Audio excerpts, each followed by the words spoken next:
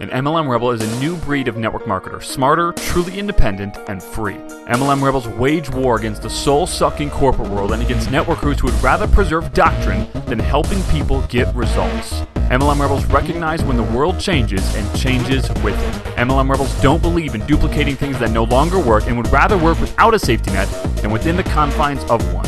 MLM Rebels are only involved in opportunities that give everyone an equal playing field instead of a top-heavy one. We don't care about the sacred cows of MLM. We don't care about the industry. And we do not care about the way it's always been done. We care about people following their gut. We care about people being able to quit their jobs now. We care about people being with their family instead of their boss every day.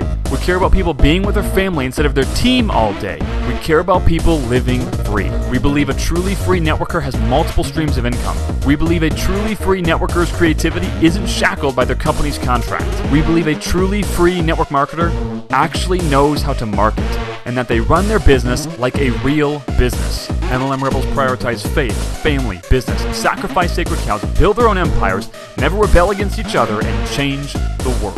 MLM Rebels know they are not confined by doctrine, not stifled by the past, and know they are one business away. My name is Zach Spear, and welcome to MLM Rebels.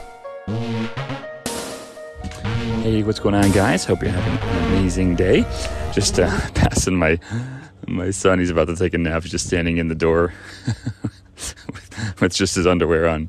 Looks pretty hilarious. He's a 2.5-year-old. Oh my gosh, that's funny. I wanted to spend a few minutes with you guys right now and talk to you just for a few moments about getting benefit out of a loss or getting benefit out of a mistake. So I'm going to come to you with a couple different examples here. And kind of the way to do this, and then the wrong way to do this. And we all make mistakes, right? We all do things that we wish we wouldn't have done. And the difference is not will you make mistakes. The difference is will you learn from them and get value from it. So, years and years ago, and I've given this particular example before, but if you've never heard it, this could be helpful. So years ago, we invested in our very first high-end coaching program. It was a $15,000 program with a really, really well-known company. I don't want to do any damage to this person in any way, so I'm not going to say anything telling. But they're very, very well-known, and it was a $15,000 program. And this was back in 2000. I want to say it was 16 or 17. It was kind of like right as they were in their meteoric rise state. Okay, they're in that J curve, hockey stick boom, and at the time, Ashley and I, we didn't we would still definitely be talking about that right now. It's not like we spend $15,000 the way that we spend $15, right? We would definitely talk about it. But back then it was way more of a conversation. So we had the money cash, but we didn't have tons laying around. So I don't exactly know what we had, but it wasn't huge amounts. It was a very noticeable investment for us. And we actually tried to join. Well, I don't want to go. Yeah, I feel like I'll give too many details, and you'll be able to know who it is.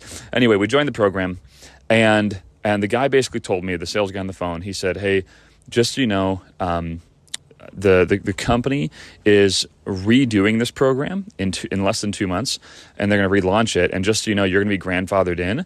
And if there's a difference between $15,000 and what he charges for it in 2 months, all you have to do is pay the difference." So we say, okay. So we do the $15,000. It started off with a 4-day event, basically. So we went to this 4-day event, and afterwards we were supposed to get a year of coaching from him and his team. And essentially what it was a Facebook group with I want to say it was 600 people in it. And it was very clear that this group had completely died off. Just me and 10 people were active in it. And the coaching was this guy's third in command going into this group and essentially yelling at everybody for an hour. And that happened for 2 months. And then when they relaunched the program, like they said they would at their big event, it was $18,000, and we found out that we, in fact, were not going to be grandfathered. Our $15,000 was not going to apply to the $18,000, and they basically just like we had to rebuy the 18 grand if we wanted to stick with them. The 15 grand didn't apply, and that $15,000 program that's supposedly a year long now was already dead basically when we got in there. But it was like super dead. They completely renamed it to something entirely different. And the people that like, we all felt like kind of hosed, right? And some people bought the $18,000 thing and moved on, and a lot of us didn't. And that group basically completely died off. So we basically got the 4-day event, and that's really it. And you know, at the end of the day, did it leave a sour taste in our mouth for that individual and the company? It did.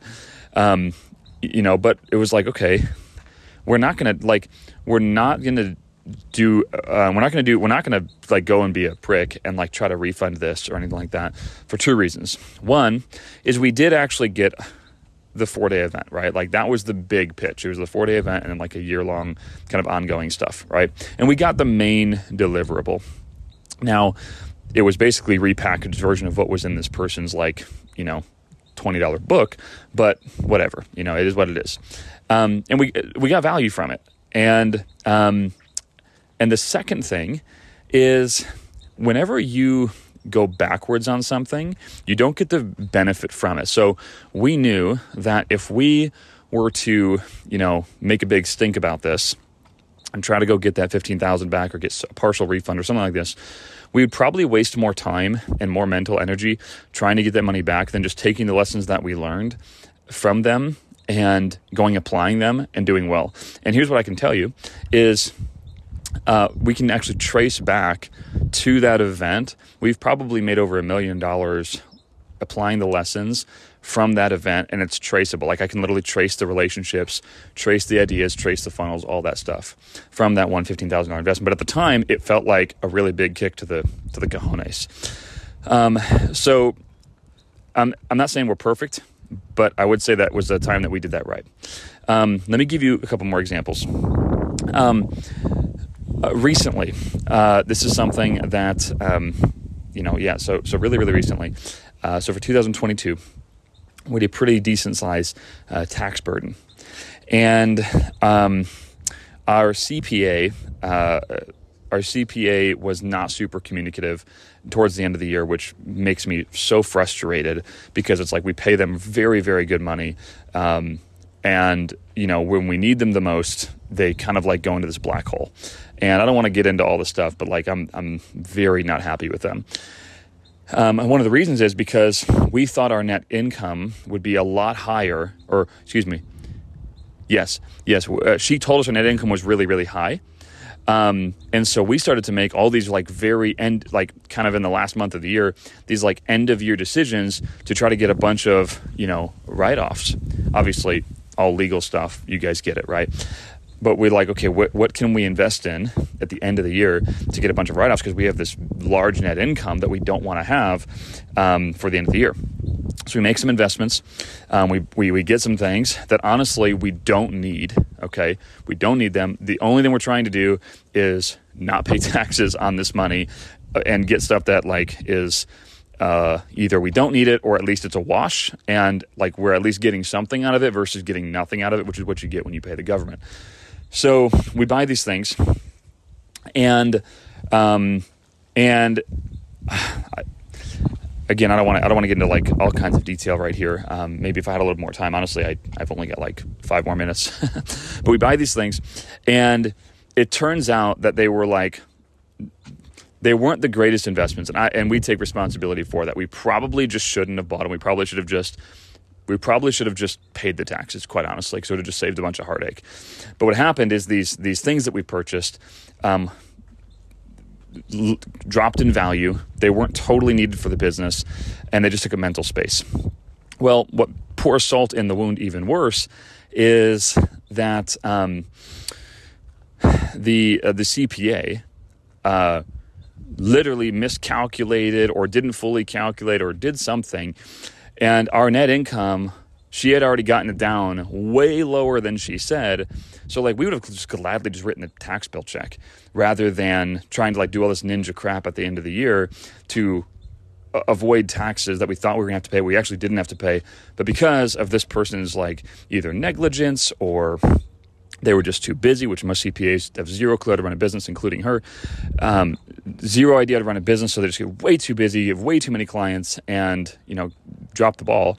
Because of that, like it kind of depends. I'm not totally sure what we're going to be in the loss here, but I don't even want to think about it. But it could be a pretty significant like loss because of this stuff.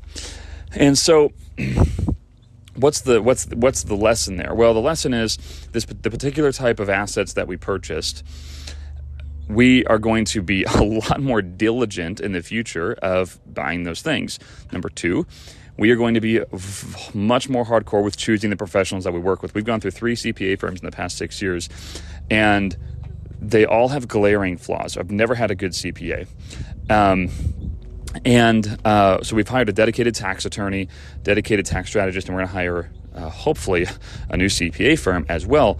But the purpose I'm telling you of all this is because I could be really bitter about this, like honestly, like this situation I just described, like really, really bitter. And if I'm honest with you, I actually have been kind of bitter about it. And I have, I've almost gotten to a place, a couple weeks, I've gone to a place of like almost defensive, like, oh my gosh, we're losing a bunch of money. And I'm like getting into this defensive posture rather than the offensive posture, which is how you grow a business. And like, you got to be defensive and offensive, right? Because if you just keep growing and making more money, you burn it all. Like you're no better than you started, right? So you do have to play a little bit of defense, but I found myself being unhealthily defensive because of this situation. And what I've had to like think about this deeply and say, okay, what's the lesson here? Well, the lesson here is, thank God I learned this now at 34 years old with, like worst case scenario, a $200,000 loss. We're talking like worst possible case scenario is I'd lose $200,000 on this whole little debacle. Like that sucks. Huge monkey nuts. Like I do not want to lose. But that's like worst possible case scenario. Like meteor strikes the earth. So it's like, it's going to be a smaller loss than that for sure. Probably a lot smaller of a loss than that. And I'm like, okay, I'm 34. Worst possible case, meteor strikes the earth scenarios, we lose $200,000 in this whole situation. Probably not going to happen. But how much better is that I'm learning this lesson now of all these different things, right? How to select proper professionals, how to make sure that I can hold them accountable, how to have checks and balances on those professionals, right? Which assets to buy for proper write-offs that you won't get destroyed on, which expenses, all these different things. And I'm like, okay, if I just take this, like, okay, it's a punch to the chin. But man, how much worse would it be if we had 10 times the size of business and it was a $2 million loss? Like, I would be way more butthurt about it. So anyway, again, there's nothing I could do about it anyway. We're like, it's just a perspective shift. Am I going to learn from this, or am I going to be all butthurt about this? And we just have had to choose, like, I'm going to learn from this. And I'm going to be honest with you guys, I've been butthurt about this for a little bit now. And just recently, I've decided to change my perspective here. I'm just kind of sharing this with you. What kind of prompted this podcast as well is a version of not doing this well at all. So we had a member of our team, of our downline client member, whatever.